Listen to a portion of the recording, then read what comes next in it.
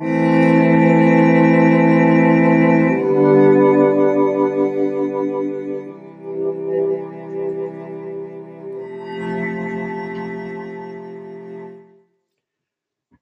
dear listeners. My name is Petrus. I'm an artist and I live in the forest in Victoria, Australia. I have been to Korea a number of times and wrote a book about it. This series of episodes will be readings from this book, and I hope you will enjoy it. Introduction. Today I'm flying to a strange and magic place. I feel like Alice in Wonderland. However, instead of disappearing down a deep hole after a rabbit, I will disappear into a huge hole in the sky after an inspired thought. I will fly until I am no more than a single point in the field of perspective, and in time will disappear into that, the land of morning calm. Then in another time I will reappear in a strange land, the land of morning calm, Korea.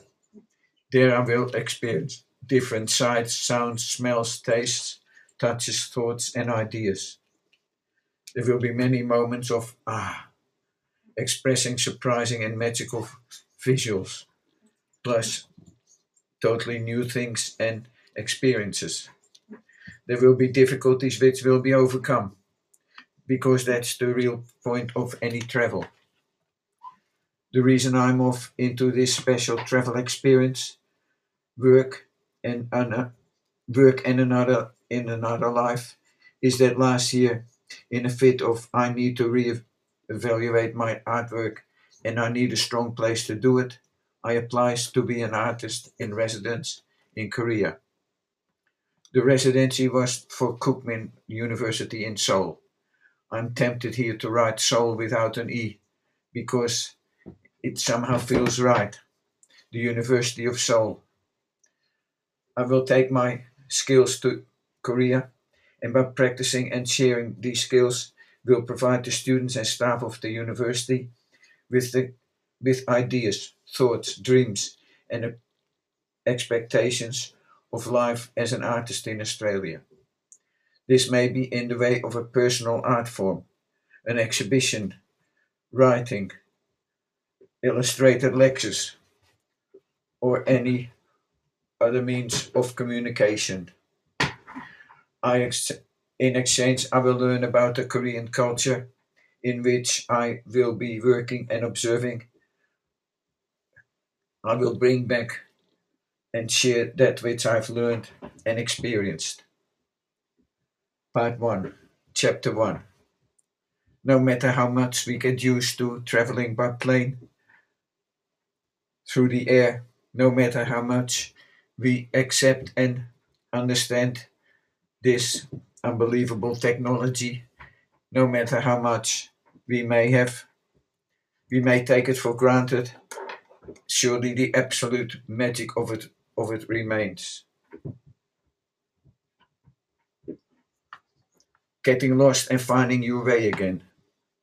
The magic of entering a huge silver arrow, sitting back and being shot into the air at the most inconceivable speeds has to be one of the most exhilarating experiences available to us. Since I don't travel by air all that often, it is and remains just that magical. Experiencing the awesome power of takeoff is for me filled with a sense of wonder and at the same time a feeling of having to let go and trust. Then later, seemingly slow, floating along 8 kilometers above the landscape to the sound of a puccini aria would have to be touching the divine. Some areas of Australian landscape I'm flying across are beautifully proportioned. Fence drawings in the landscape, man interaction with nature, with landscape. It was interesting to note just before arriving in Tokyo that there was a similarity with the Japanese landscape.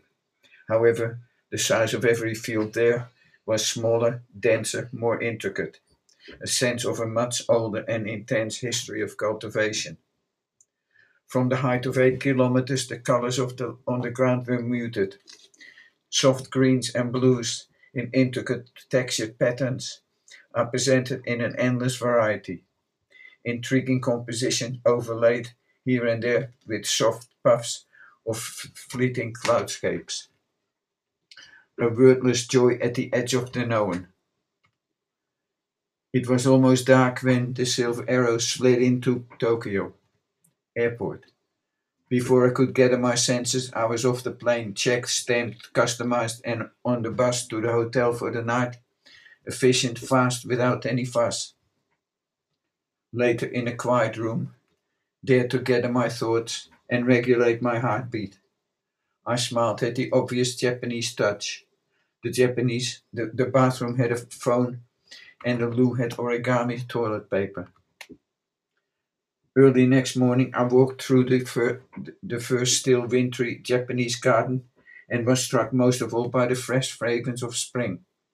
Spring after summer, a 9-hour flight had removed me from summer autumn and mysteriously delivered me into winter spring. Soon I was back on the plane, flying over the monumental Mount Fuji, while listening to the Chopin concerto. My emotions were doing strange things to my spirit, and I was losing count of the overwhelming experiences I was having one after the other. An hour later, we landed in Seoul, my home for the next 6 months. Annyeonghaseyo, good morning. There are so many firsts, I feel like a child again. Everything is different. Everything.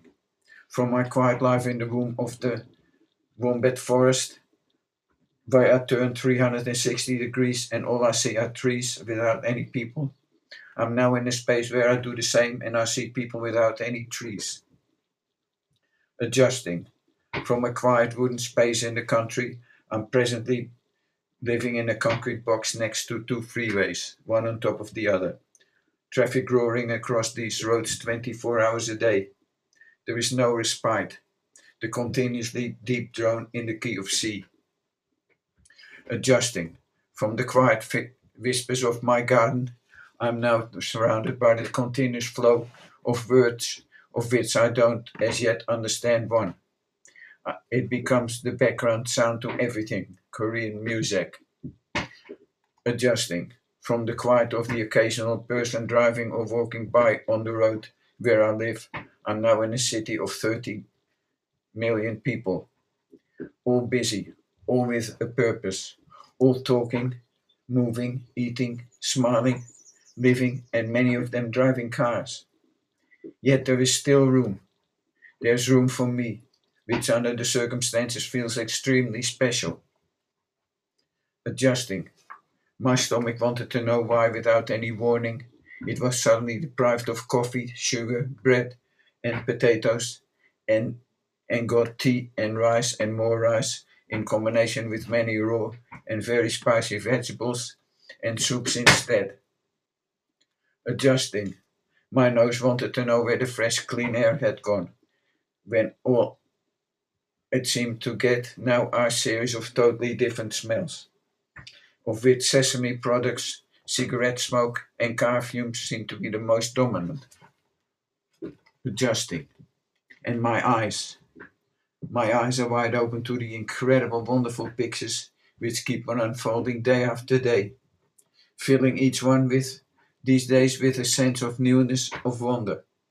The huge and rugged mountains in the background, the architecture, the streets with their busy and incomprehensible signage, the traffic, the people all going about their lives in their own particular way, adjusting. With all these new things, I'm once again seeing the world as if for the first time. I'm filled with an absolute sense of wonder. The magic of travel has me under its spell.